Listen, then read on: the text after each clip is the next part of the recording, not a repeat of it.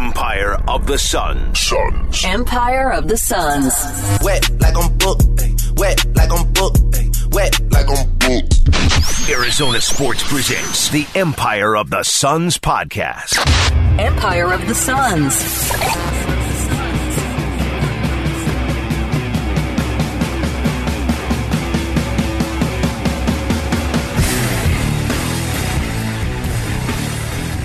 Hello there, and welcome to the Empire of the Suns podcast. My name is Kellen Olson, not joined as always by Kevin Zimmerman. Kevin is away just celebrating and experiencing the miracle of bringing a new life into this world. Congratulations to him and his wife for their new baby boy. Kevin's going to be away for this episode and next episode, and then I think he's going to be back. But we want him to take as much time getting used to dad life, getting used to dad strength, and all that kind of stuff. So I had to scour around to find a couple of co-hosts to come by and take the reins for Kevin while he's away. And who better? The first guys I hit up, Mike and Sam from the Timeline podcast. Sam Cooper is at S Cooper Hoops, I believe, on Twitter. And then Mike Vigil is at Protected Pick.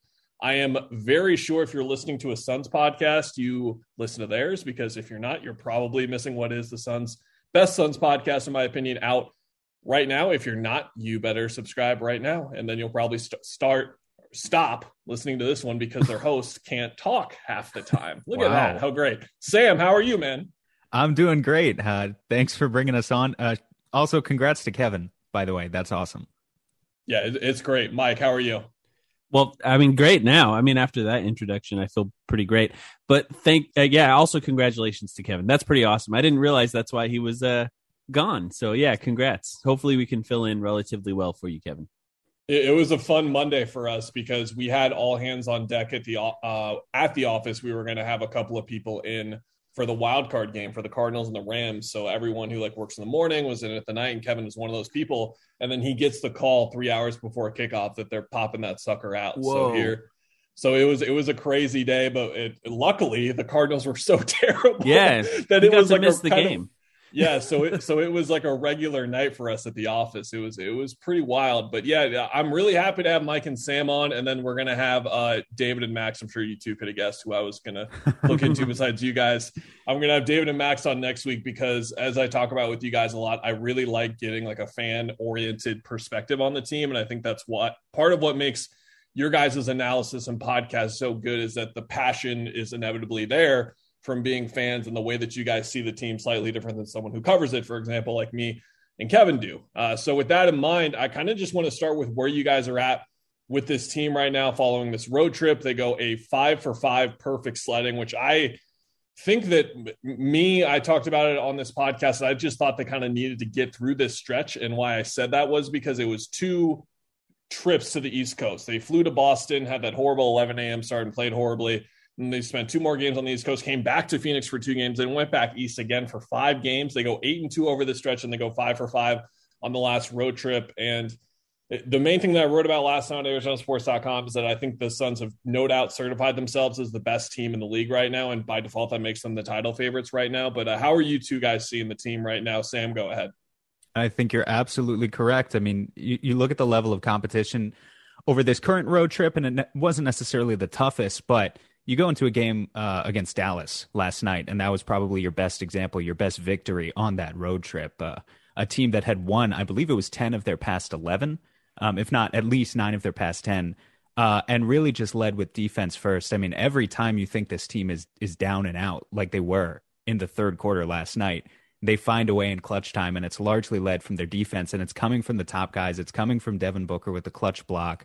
The call that was overturned. It's coming from Chris Paul playing the passing lanes, but it's also going all the way down to the Bismack Biyombo's on this team right now. And, they've set a scheme in place that works defensively. Offensively, a lot of things are clicking too. I think there, as we kind of get into it more on this episode, there are a couple things that could be tweaked there on that end more so. But for the most part, it's hard to complain when this team's 35-9, has a full 3-game lead over any other team in the NBA. They're hot. Yeah, they really are. And Mike, I don't know about you, what specifically stands out to you the most about this run, but for me, I think that there's a way where them playing some of their worst basketball of the year has actually led to them playing some of their best basketball of the year. And what I mean by that is the Indiana and San Antonio games through 3 quarters, it was either Devin Booker entirely or Devin Booker and DeAndre Ayton, and pretty much no one else was contributing offensively. But then in the fourth quarter, they just showed like we can not necessarily turn it on, but find enough to win the game. And that really came through in the Toronto game as well. And then against Dallas, they can't hit a three to save their life, but they're playing such spectacular defense, and they really just found the flows of their offense in crunch time when it mattered. And to me, Mike, that just kind of showed even more through playing bad how they are the best, really. Yeah, I agree with that. I think the main thing that stood out, in particular the last, I guess, 4 or 5 games, was Devin Booker. I think that's like the biggest story of the last few games. Especially, I feel like every year the Suns will go on a road trip and Devin Booker will just beat the hell out of teams on a road trip. Like, it's just something that happens. Usually out east. And this time it included San Antonio and a little bit in Dallas. I think Dallas was probably his least efficient game outside of the Raptors game. But yeah, I mean, I think he was the most impressive one. In particular, Indiana, Detroit, San Antonio, those were games where, I mean, the San Antonio game was one of the best of his career, up there with, other 48, 49 points games that he's had in the past. And of course, Indiana and Detroit as well. Detroit was in particular, I think, really cool for him because he likes to show out in Michigan, and he played very well in that game in front of what was likely a lot of his friends and family. But I think when you talk about them turning it on or doing just enough in the fourth quarter, I do feel like we often talk about the offense in clutch situations when discussing this team, but they also turn up their level of defense to such extreme heights that other teams just can't find ways to do anything. And I think it's the combination of being able to get to their spots and not panic offensively, but also being able to turn on their defense the way that they can turn on that defense, like mostly with the starting five. Usually, DeAndre Ayton struggled to stay in the lineup this year because of injuries, but outside of that, usually with the starting five, and the levels that they can reach defensively at the ends of games has been remarkable to see so far this season. It feels different than last season. It feels better. I mean, record-wise it is, but it also just feels better. It's funny that you mentioned those 2 points because that's exactly where I was going to go. To your point on defense, DeAndre in the Toronto game, right? The last 2 minutes, he just dominated the game. It was just ridiculous. Like, Toronto couldn't get anywhere because DeAndre was somehow there the whole time, but other players had the ball, but he was switching, and then he was inside in the lane and then coming out again. Like, he was just absolutely everywhere in that game. And Dallas, I think the same kind of thing where we just saw, or the Toronto game especially, though, after I believe Book got the clean 2 off the baseline out of bounds play, they played like their best defensive possession maybe like of the season so far. There were like 3 or 4 different options Toronto went through, and they stuffed them all out. And then the Dallas game was just more of like that continuous effort over the same thing. But to what you were saying, Mike, about the position that they were in last year compared to this year, we're going to be talking about trade deadline, potential acquisitions, and what the mindset is right now. But do you guys feel like, based on, I guess what I'm going to say is I think we could spend a couple of minutes here talking about if this team has a better chance of winning a title than last year. I think that's undisputed, though, and we don't really need to get into that. No Skip Bayless on that. But does this team have a better opportunity this year or last year because of the competition, or because they are just that much better than last year's team? I'm curious where like the 60-40, 70-30 kind of sways for you guys. Sam, where are you at? I think the competition might actually be, if it's not on the same level, it might actually be more difficult this year. So, I think the sort of meme-able phrase that Mike and I threw out all summer long and everyone else talked about was internal development, but we've actually seen it from them. Like, the difference this year for the Suns has not been as good as this guy has played, by the way.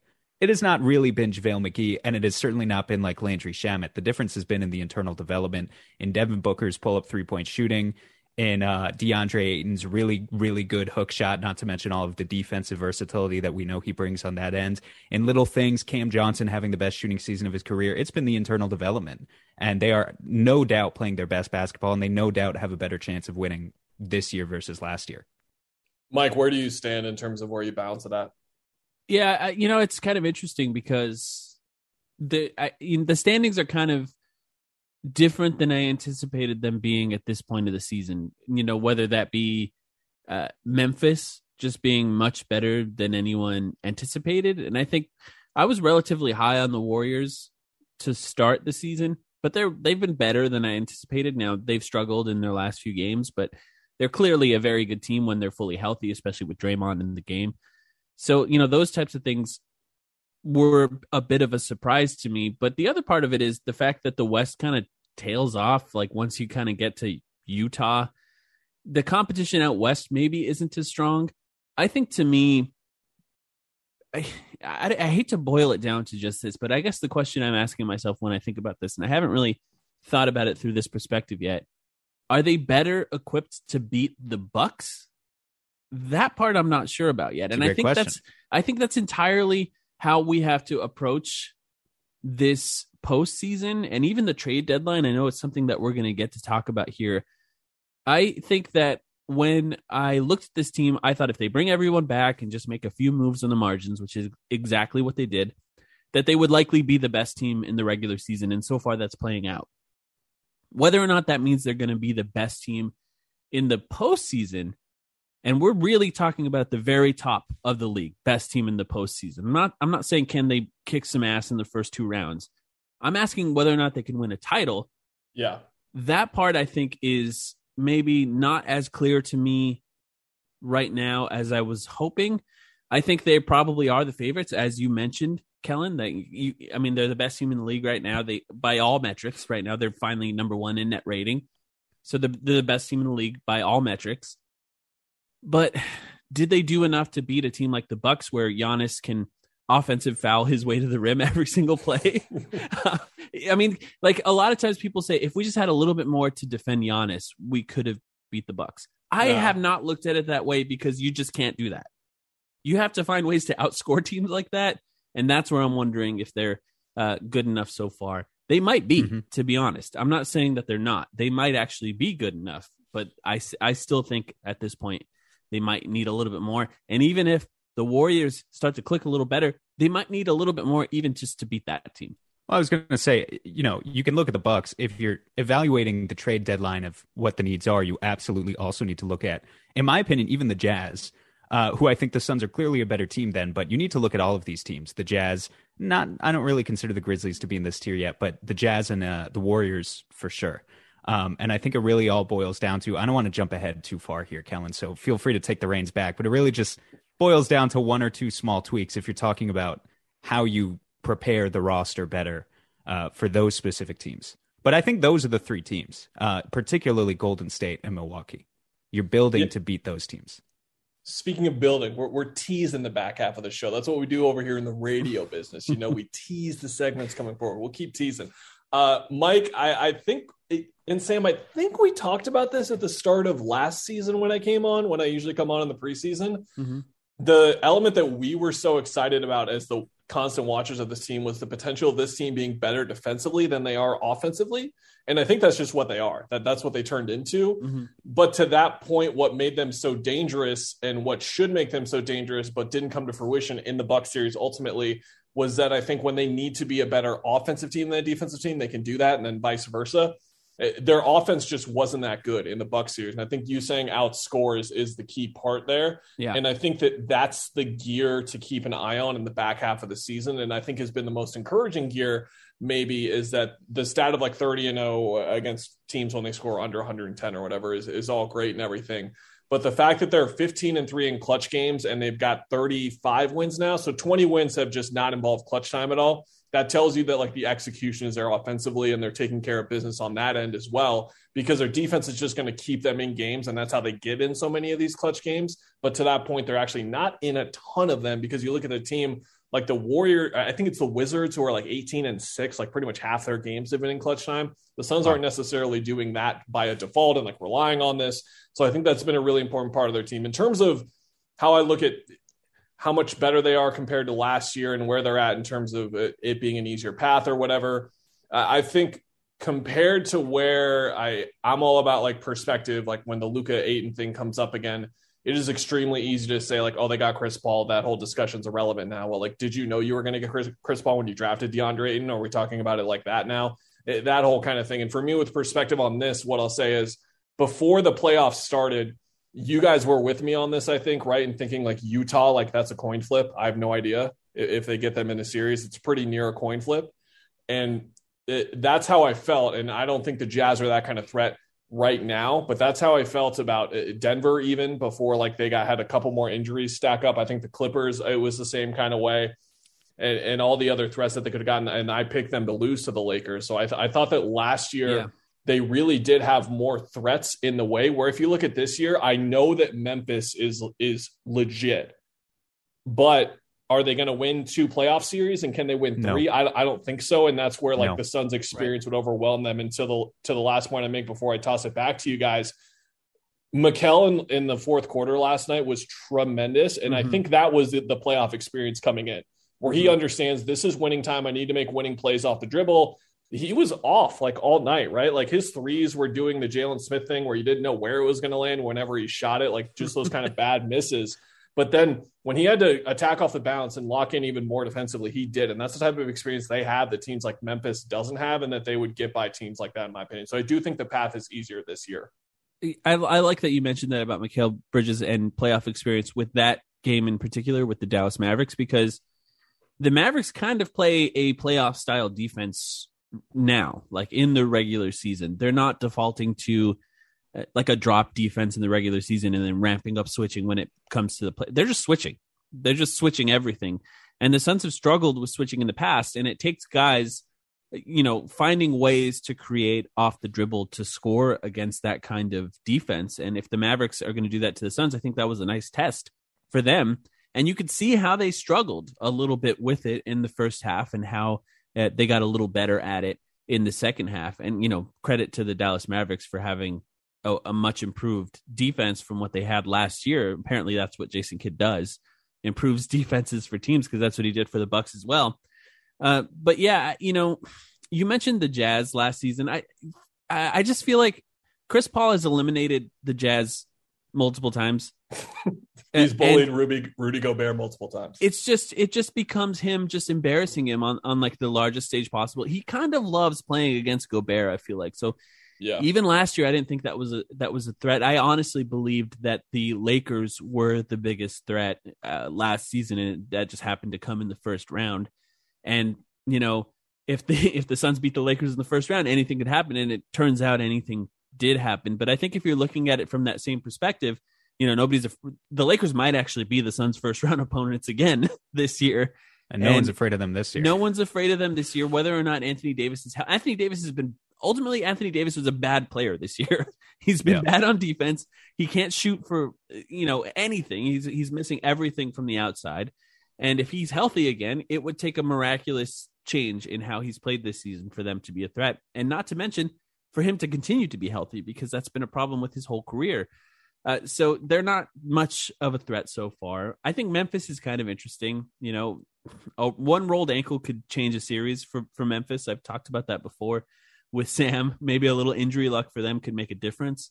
But yeah, outside of that, the West is not entirely scary until you get to Golden State. And yeah, I think Golden State is a team where the matchups are so drastically different. The way the teams play offensively are so drastically different.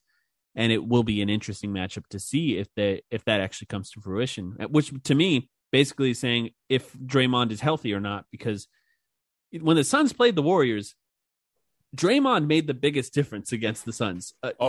They handled Steph Curry pretty well, but what Draymond does to their offense, the fact that you can't isolate Draymond on an island at all because they're switching off the ball so smart, makes it impossible to scheme against him. He's going to be in the thick of it no matter what. So if Draymond's on the court, you have to find ways to attack Draymond in order to beat the Warriors, and that's really difficult.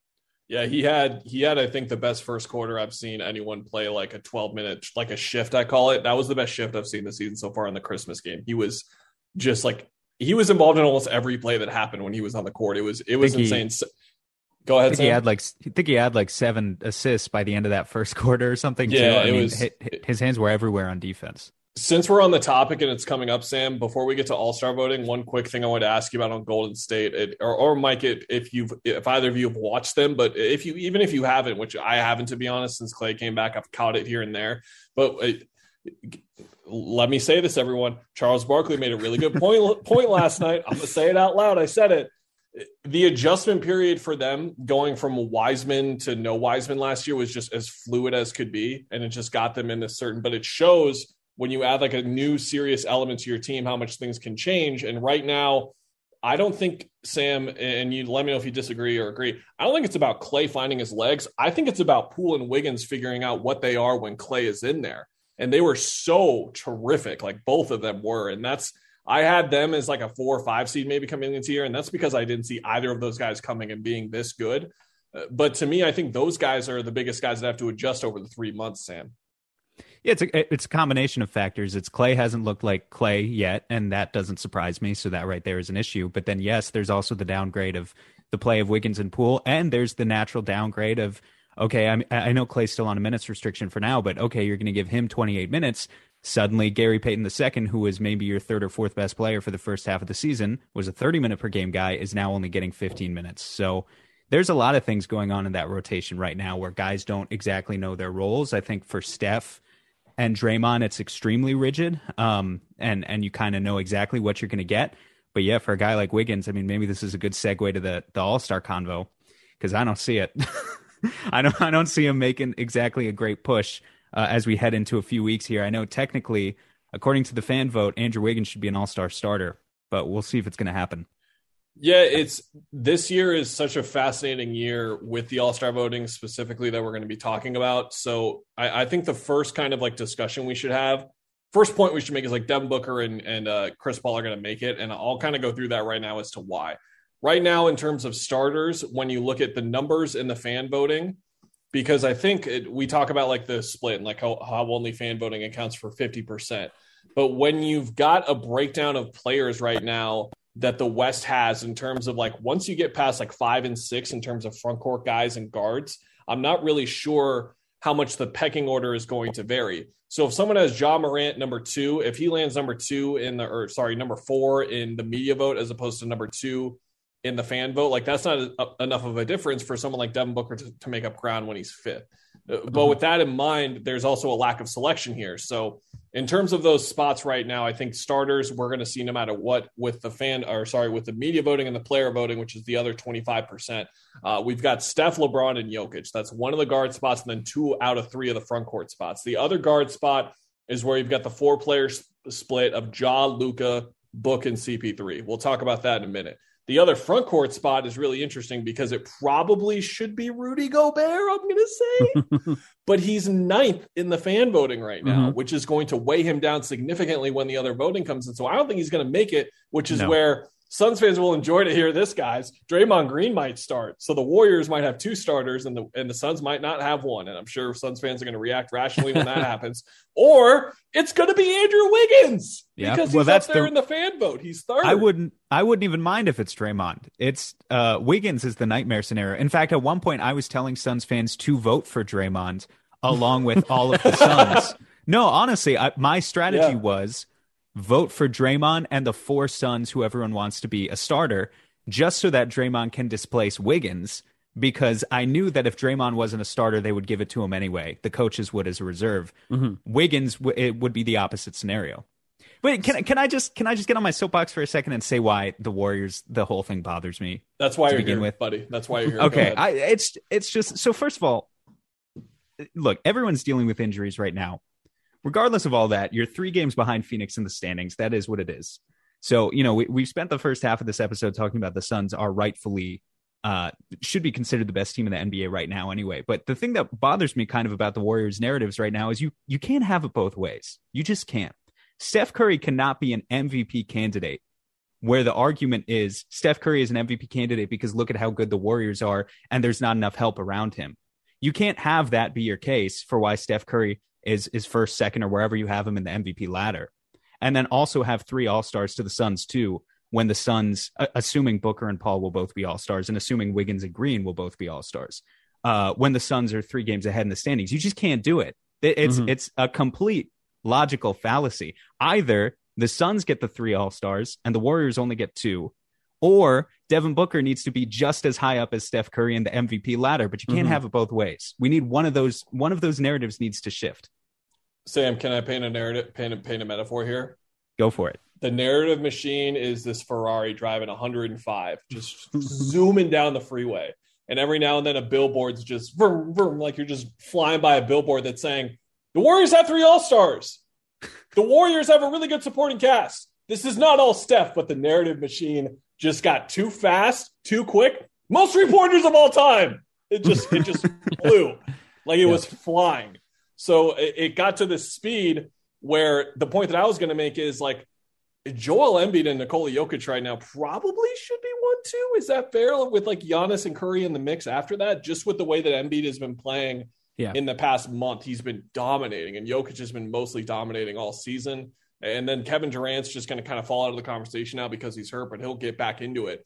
But I just do wonder, from your point on that, I do wonder where the course correction is going to be, or if that Ferrari is just going to keep zooming at 105 and Steph's going to win MVP. Because I agree with you. I don't think he can be MVP right now just based on how great the Warriors supporting cast has been, and the fact that it's not this 65-70 win like juggernaut or whatever, right? Like they're probably going to be like a 55-60 win team ultimately, depending on how depending on how quickly they adjust. So to your point, and the wonderment that could be that I think will likely be 2 Warriors starting, and to your original discussion point on like voting Draymond and Wiggins. Wiggins is 3rd right now in front court voting. He is 3rd. It's insane. Right?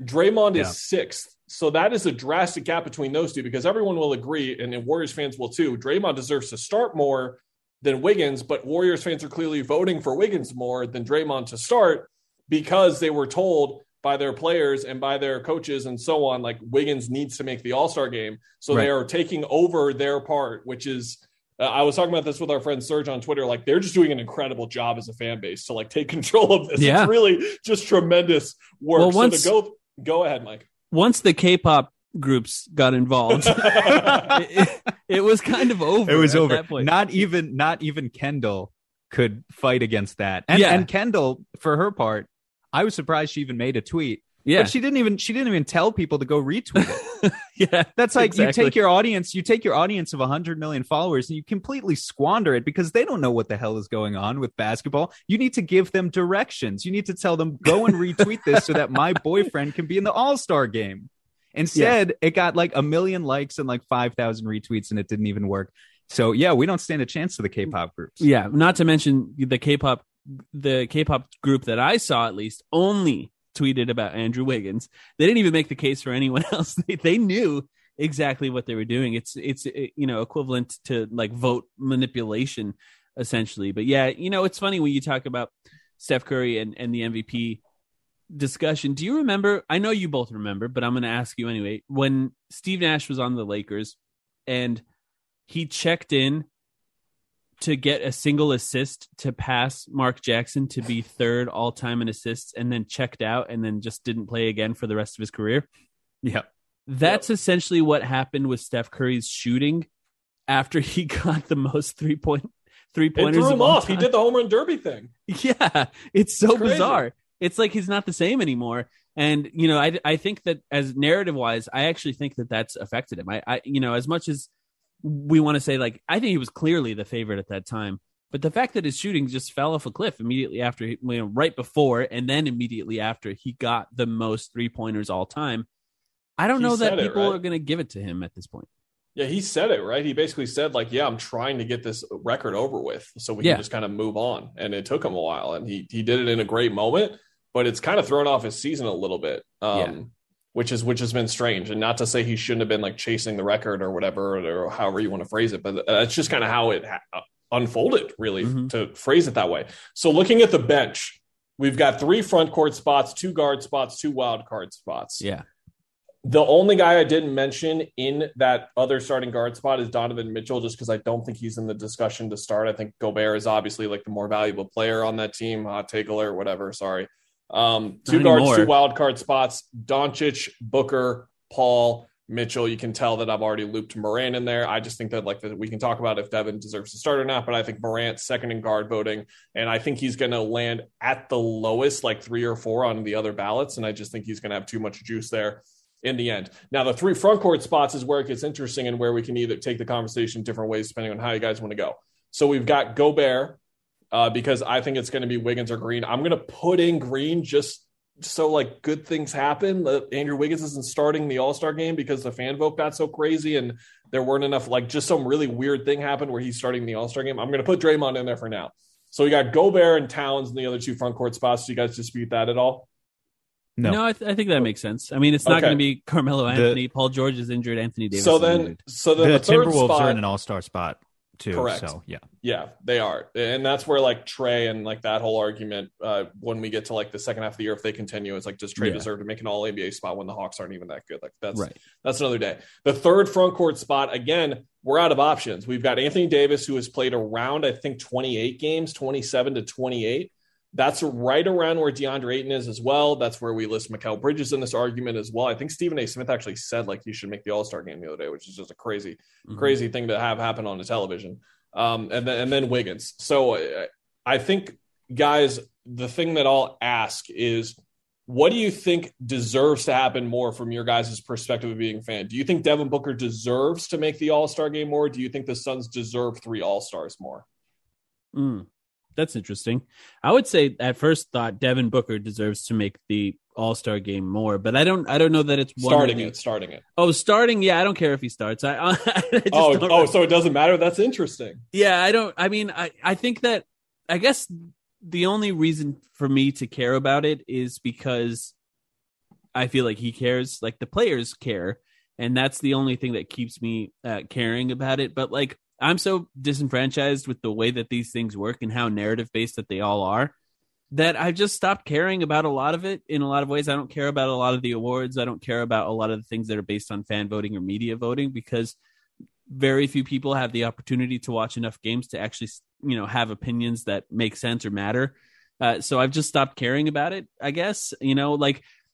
I guess you could say because the Suns are so good, they deserve somebody starting in the All-Star game. And I get the logic to that, but and there's just bigger things to think about. And when it comes to that, I don't know. I don't care as much. What are our options here? We're down to the last spot.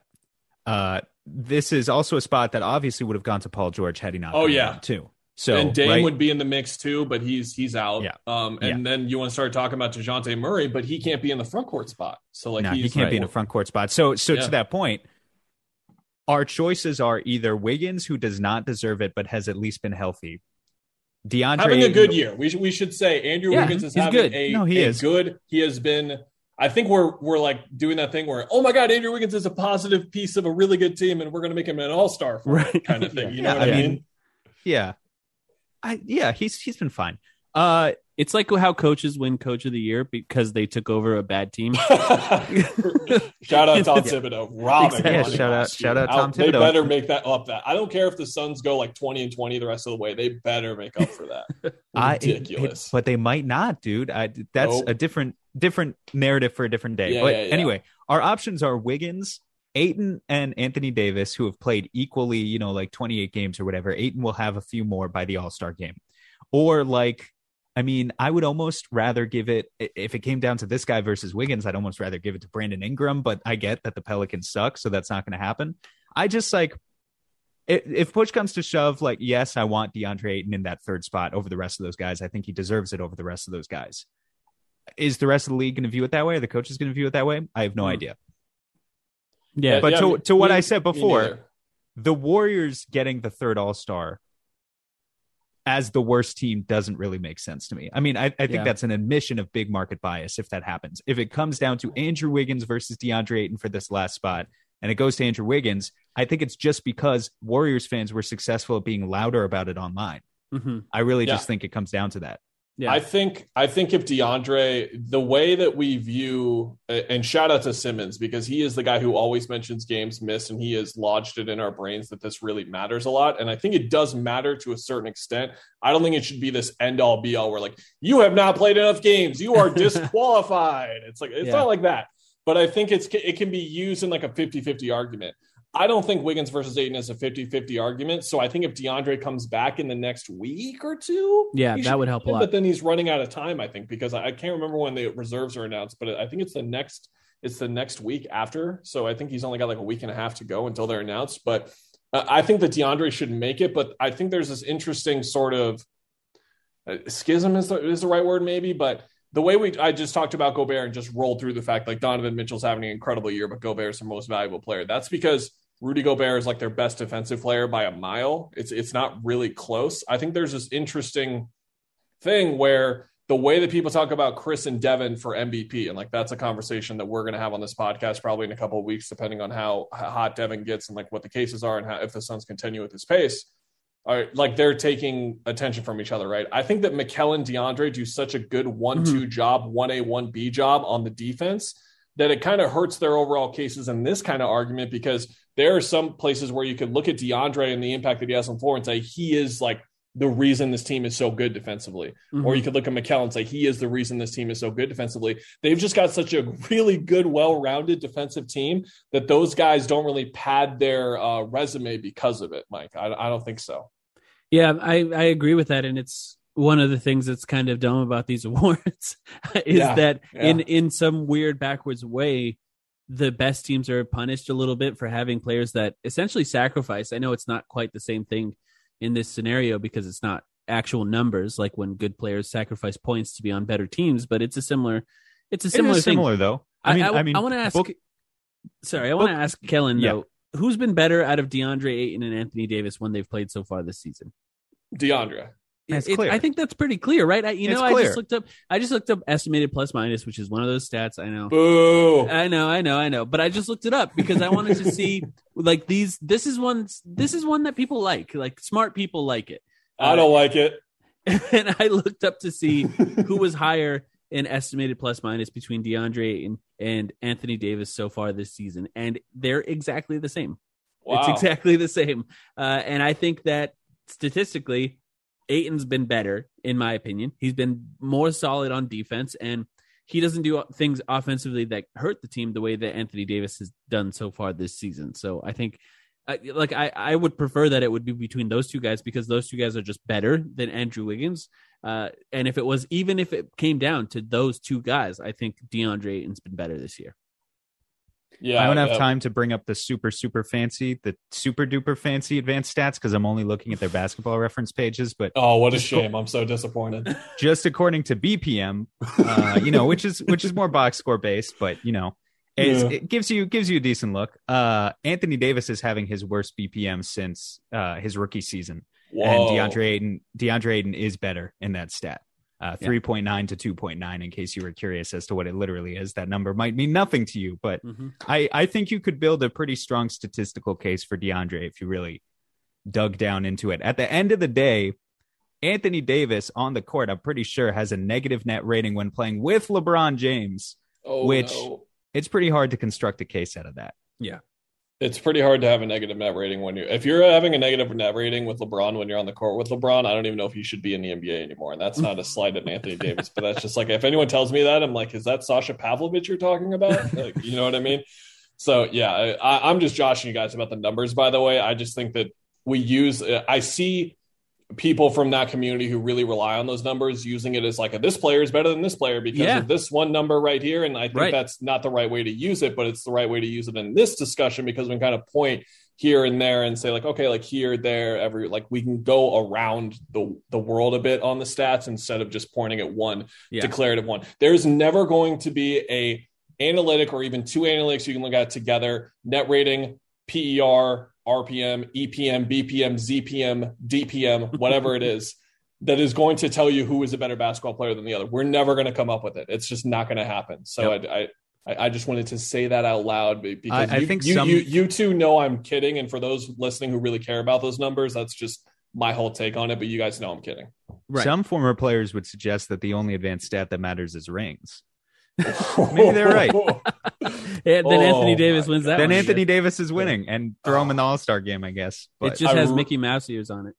I really wish we were done because that would have just been the perfect thing. But we're not done. And this is like the one main thing that I wanted to have you guys on about, which is the trade deadline coming up. When Kevin and I were talking about it last week, 2 weeks ago with campaign and Landry Shamet. Look, I'm not saying I did the campaign thing, guys, but I mean, I just wrote a big thing about how not good he's been, and he's been good since. So not saying anything, but anyway, bravo. Didn't do it to Landry for you guys as fans. I'm sorry. I tried. Do that guys, next. He's just gotta go. You know what I'm saying? Like he's just gotta go.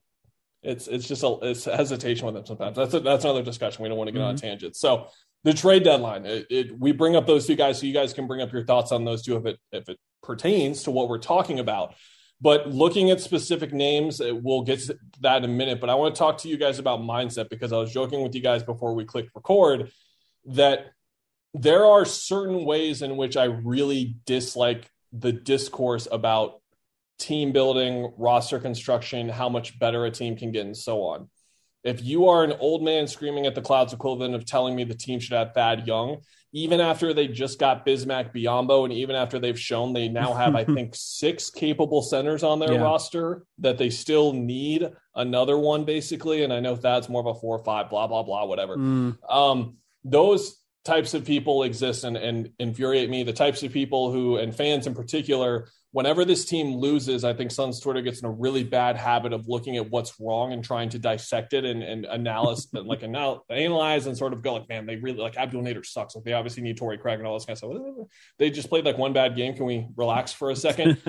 So that's where it drives me nuts. But to that point, Mike and Sam, you are those guys. Sometimes I say that loving both of you. You are both those guys, but I make a living off of those takes. That's my livelihood. You do, sir. But you guys do so in a way where you guys are really thinking about it. You're not just being an angry fan that's angry on Twitter and saying this team sucks and they need to fire Monty and all this stuff. You are looking at it through a certain lens. And the way in which you two have kind of been talking about and alluding to the way that this team needs to improve, like you said earlier, Sam, like a tweak or two here and there. I've laid it out pretty simply. Like, I think another wing would be a good idea. I think if you can get another ball handler that makes sense, that would be a really good idea. But like, what are like the really specific, sort of like more nuanced ways that you two are kind of looking at potentially improving the team this year? Because what all three of us can agree on is, trade everything. Like, just do anything you can, because you are the title favorites right now. You need to keep on that. Sam, how would you improve the team and look at it? Can I just say, just in our defense first, before Sam goes here, there is nothing that gets more hate than a podcast or a tweet with fake trades in it. So we don't do it because people like it, because people hate it. Like, people really do hate it. People really do hate it. They don't like when you trade. Well, you know what it is? Like, people ask for it constantly, though, and then they still hate it. Yeah, it's different people. It's often different people. But yeah, I just wanted to say that, because as much as I think Sam and I both agree that there are ways for this team to improve throughout this season. It's not. We don't say those things because people like to hear them. That's for sure. Absolutely. Sam, go ahead. What are you looking at to improve the most, like specific things on the court that you're seeing? Yeah, so again, with what we were talking about in the first half of the episode, right? It's just about those couple of teams that could trip you up. The only things that could trip the Suns up, with as good as they've been in the playoffs, outside of an injury, like a catastrophic injury, which could always trip anyone up, would be some sort of small ball optimization issue against specifically the Utah Jazz or the Golden State Warriors. That's the first one. That's where you want to get a bigger wing who can play a little bit of the 5. Yes, the Suns have 1,000,001 centers right now. Yes, by the way, I saw Bismack Biyombo not just hedging, but like full on trapping players on the ball handlers on the Dallas Mavericks yesterday. And by the way, he did a great job. What's going on there? They just find this guy off the street and he's perfect for them. It makes no sense. You obviously did not want to do this, but if you had just wanted to do this entire episode with us on Bismack Biyombo, I think I could have done it. I think I have that many positive things to say about him. However, all that aside, like you look at a team like the Jazz, just to talk about them again real quick. The Jazz are really, really, really, really good with Rudy Gobert. I know what Mike was saying earlier about Chris Paul has always dominated Rudy Gobert in the playoffs, but they have played by far their best basketball with Rudy Gobert. And there is a blueprint to beat them that we've seen repeated in the playoffs, where you simply take a small ball center, you stick that guy in the corner, you force Rudy Gobert to either guard or not guard that guy, and suddenly his defensive value is cut in half, and the head of the whole operation comes off and the Jazz crumble. Like, there's a very obvious formula to beating that team, and it's entirely dependent on having a piece of the puzzle that the Suns simply do not have right now. They could have it maybe if they wanted to play Mikal Bridges, Cam Johnson, and Jay Crowder together, and you play Jay Crowder at center, but we just haven't seen them do that. They're certainly not willing to like play Ish Wainwright heavy minutes at center right now. So the other response you have to that is to go out and actually get that guy. And that guy would work against the Jazz, and that guy would also work against the Golden State Warriors, who, as we all know, love to play small. The other thing you could potentially run into is an issue, again, with the Milwaukee Bucks needing to score more points.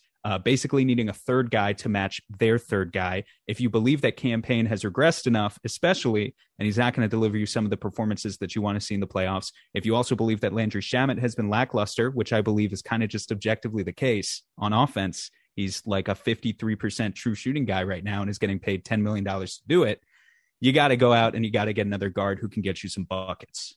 Just a guy to push your offense over the edge in a series like that, because precisely as Mike said before, you're not going to be able to stop Giannis no matter what you do, but maybe you can hit a ton of threes. Yeah. And maybe, a guy like Eric Gordon or whoever, definitely Eric Gordon is near the top of that list, can go out and do that for you. So those are the two kind of areas that we're thinking about.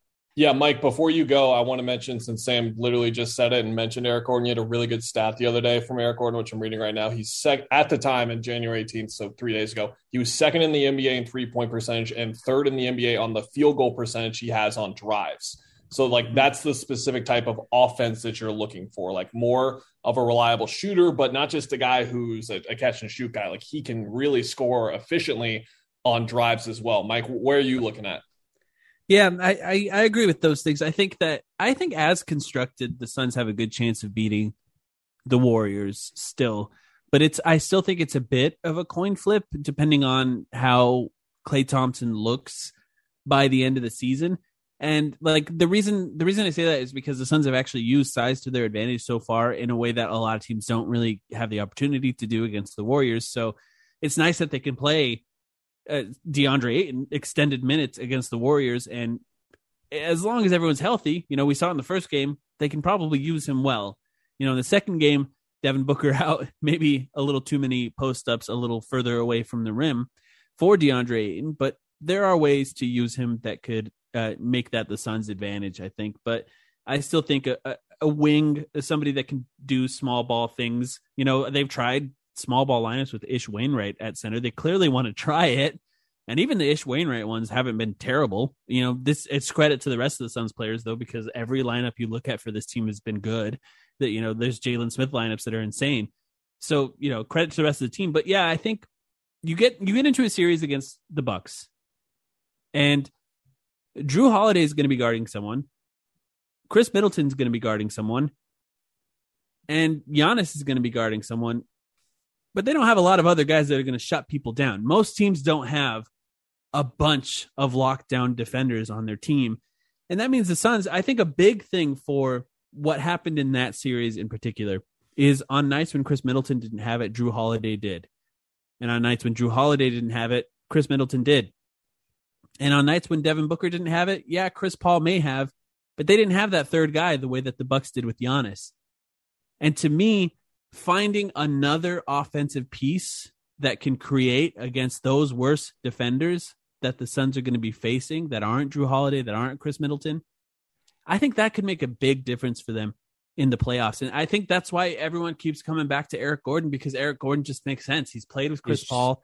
He can attack closeouts. He can shoot. He would immediately, once he joins the Suns, have the deepest range of any shooter on the Suns. He doesn't just shoot threes. He shoots threes from a few steps behind the arc. And that's something really no Suns players can do right now.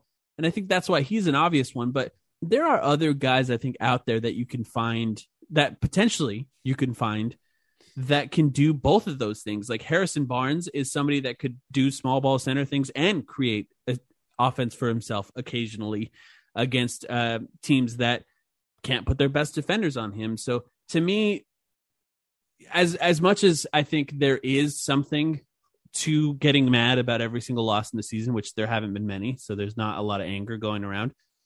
When you talk about this team, because they're essentially the same team as last year, no matter what JaVale McGee says about him being the difference against the Bucks, I think there are other things that need to change in order to beat a team like them. And even potentially the Nets if they get there. Can I also just say, by the way, that if Mikal Bridges was the guy this season that we kind of expected him to be, then I don't think any of this would be a conversation, right? Correct. Like if Mikal Bridges was the 16 to 18 point per game guy that we thought he was trending towards, especially when we watched him start to take more on-ball reps in preseason games. And the start of the season, too, like the first 10 games. Yeah, then Landry Shamet, too, by the way. Yep. Yeah. Right. Yeah, for sure. I mean, Landry, I'll be honest, I never really had huge expectations of Landry. Yeah, I'm not trying to I'm not trying to take my victory lap about that, by the way. I think Landry, I've defended Landry a lot in the past as saying he is totally fine. He is like the most inoffensive player to my eyes. He doesn't make mistakes. But it's like you watched Landry last night and he played 10 minutes in a game that essentially felt like a playoff game. And he took 2 shots. And what's he doing out there? It's like, you can, like, that's one game, but for every one great game that Landry has this year. Anyway, I don't have to get on this whole tangent. The point is, Mikal Bridges, if he was that guy, then you wouldn't be talking about going out and getting Eric Gordon and Harrison Barnes. Because Mikal Bridges is not that guy, he's still great. He's obviously has this unspeakable defensive value. But because he's not that 15, 16, 18 point per game kind of Chris Middleton in the making, at least not right now, yeah, you got to go out and you got to get someone else. It kind of boils down to, if Devin Booker's hamstring is bothering him in the playoffs again, is there somebody else that can do some of the things that he does that could make up for that game or two that the Suns didn't have before? I mean, that's basically where it boils down to me. Yeah, exactly. And I think this is a lot more simple than, it's not as simple, as getting Torrey Craig to do the Torrey Craig thing again, because I don't think if like Chris Paul is healthy in the finals that they still win it. I think that it had a severe impact for sure, but I think they just wear down in that series either way. And like the same problems are going to plague them regardless. So on the 2 different things Sam was saying, to start on Shamet, I just think you really stick out like a sore thumb on this team when you're a ball handler and you don't do 0.5 things 100% of the time. Like we've seen Cam and Mikal get incrementally better at it to the point where I think like halfway through last season, they just had it down completely. Landry at one point last night had like a semi-transition opportunity where it was either 4-on-4 or 4-on-3. And the way to think about 4-on-4 and just not a 5 in the defenders is that you have more space to go with. And he had one of those possessions where he gets the outlet at half court and he at first kind of sprinted up the floor, but then once he got to the 3-point line, he kind of turned around and stopped the possession from there. And he needs to go into the basket and then see if he can create the defense and force them to shift a bit. And then a couple of minutes later, he caught the ball in the corner, was getting that type of closeout that you normally see him get, and he just took one dribble, and that was it. And that's the part of his game that just needs to get better, and I think that it will.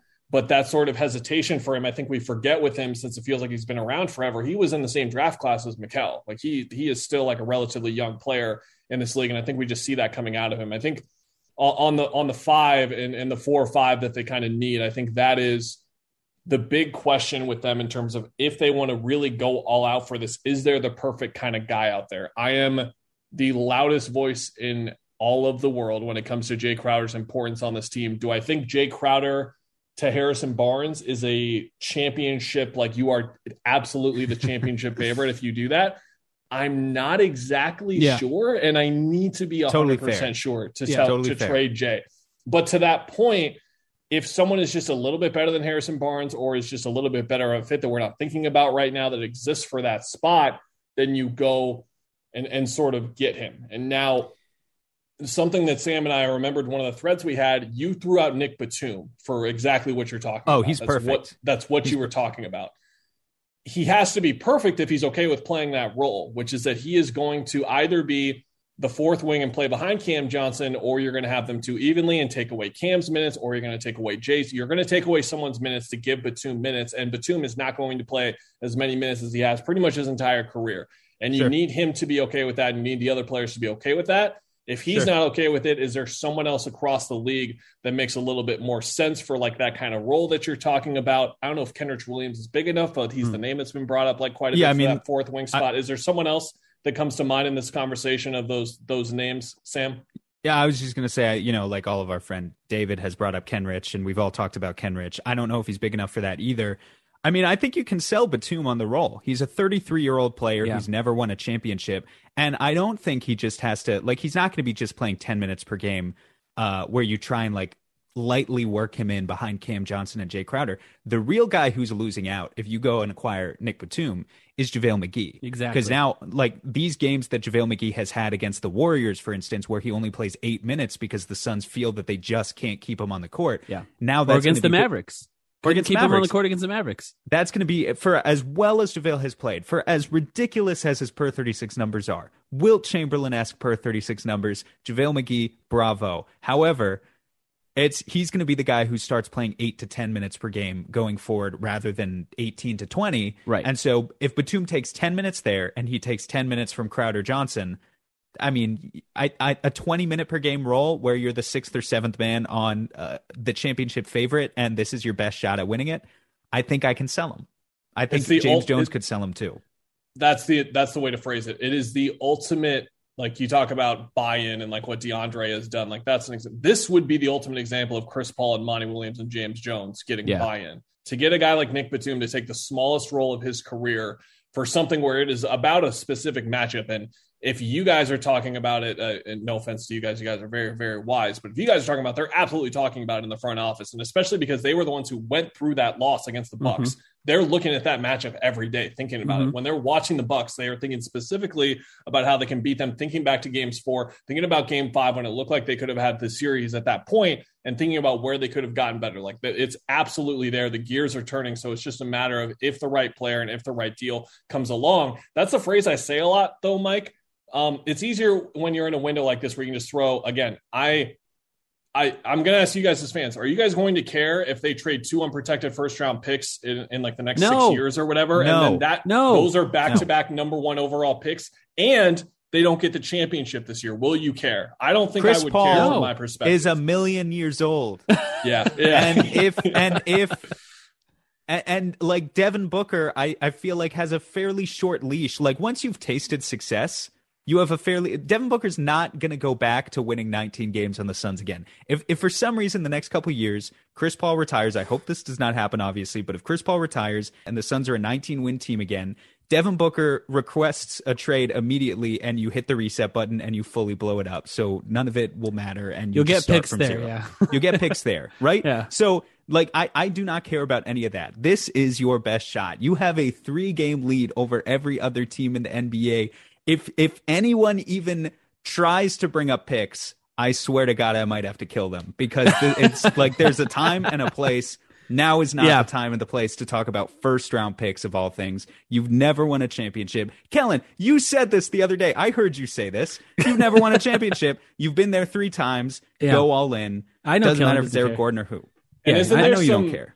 Isn't there some unsung value now to how many protected picks there are to giving up an unprotected pick? It feels like there's like asset, not misevaluation, but like you can get away with adding more value in a way where it wouldn't seem that valuable necessarily. Because they'll sit there and say, well, what if Devin Booker leaves? We've got 2 top 5 picks. Like there's something there, right? Like there's something there for sure. Right. I mean, and the Suns are still the Suns in a lot of GM's minds, I imagine. So there's always the chance of something going wrong later on and then capitalizing on that. But yeah, also not to mention, Kellen, the value of the Suns owning picks that they can trade because the Warriors don't really have any picks they can trade. The Nets don't really have any picks they can trade. The Jazz don't really have any picks, even down to the Denver Nuggets. They don't really have any picks either. The Suns have the advantage of being one of the contenders that has the capability of sending out first-round picks that are potentially future value to teams that want future value. And in a market where there's not a lot of contenders that have that, maybe the Warriors probably are one of the teams that actually has some, the Suns need to capitalize on that as well because the value of their picks is higher when teams are looking for contenders to trade for these players. I mean, that matters as well. And on the lesser scale, players wanting to play here is the most important part of it because when you look at a deal like the PJ Tucker trade the Suns had where they got 2 fake 2nd-round picks basically because they were like at the end of the draft for PJ, teams will make that type of trade for players that they want to get in a better position to the Suns because they are a better position. So on a lower kind of spectrum of deals that we're talking about, like 2 unprotected first round, like what if they just do the garbage like 2, 3, 4 2nd-round picks that are in the 50s kind of deal? They actually have more at their disposal than you would think, despite the fact that most of trade proposals, fake trades involve Dario plus Jalen plus whatever for this guy. Yeah. I mean, that's just the salary. I think you could even point as recent as the Chris Paul trade as an example of what the Suns can get away with when a player wants to play here, because Chris Paul dictated the team he wanted to go to OKC, and the Suns gave up very little for Chris Paul compared to what he brought to the team. So, there is the possibility of the Suns actually pulling something off like that. Maybe the Rockets want to do a solid for Eric Gordon, for example, and send him to a team that he wants to play for. And we know he wants to play here. He signed a contract to play here. Kellen Olson, Suns fan before he became a Suns reporter, ran through the halls of his house when that got announced. Oh my God. I was so excited because we were so desperate for anything decent happening. And it was like, Eric Gordon's in his prime right now. This is awesome. He's coming to Phoenix.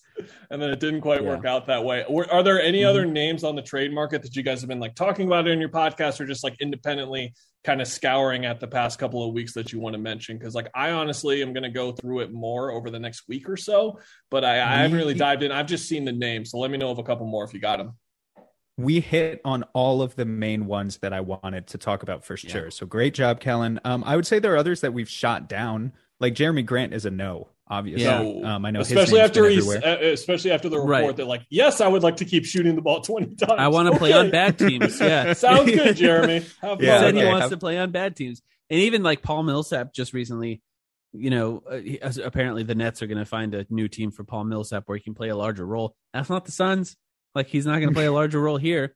So that's another name that you can just scratch off the list. I think it's difficult to find guys that, like we said, Harrison Barnes, he's interesting.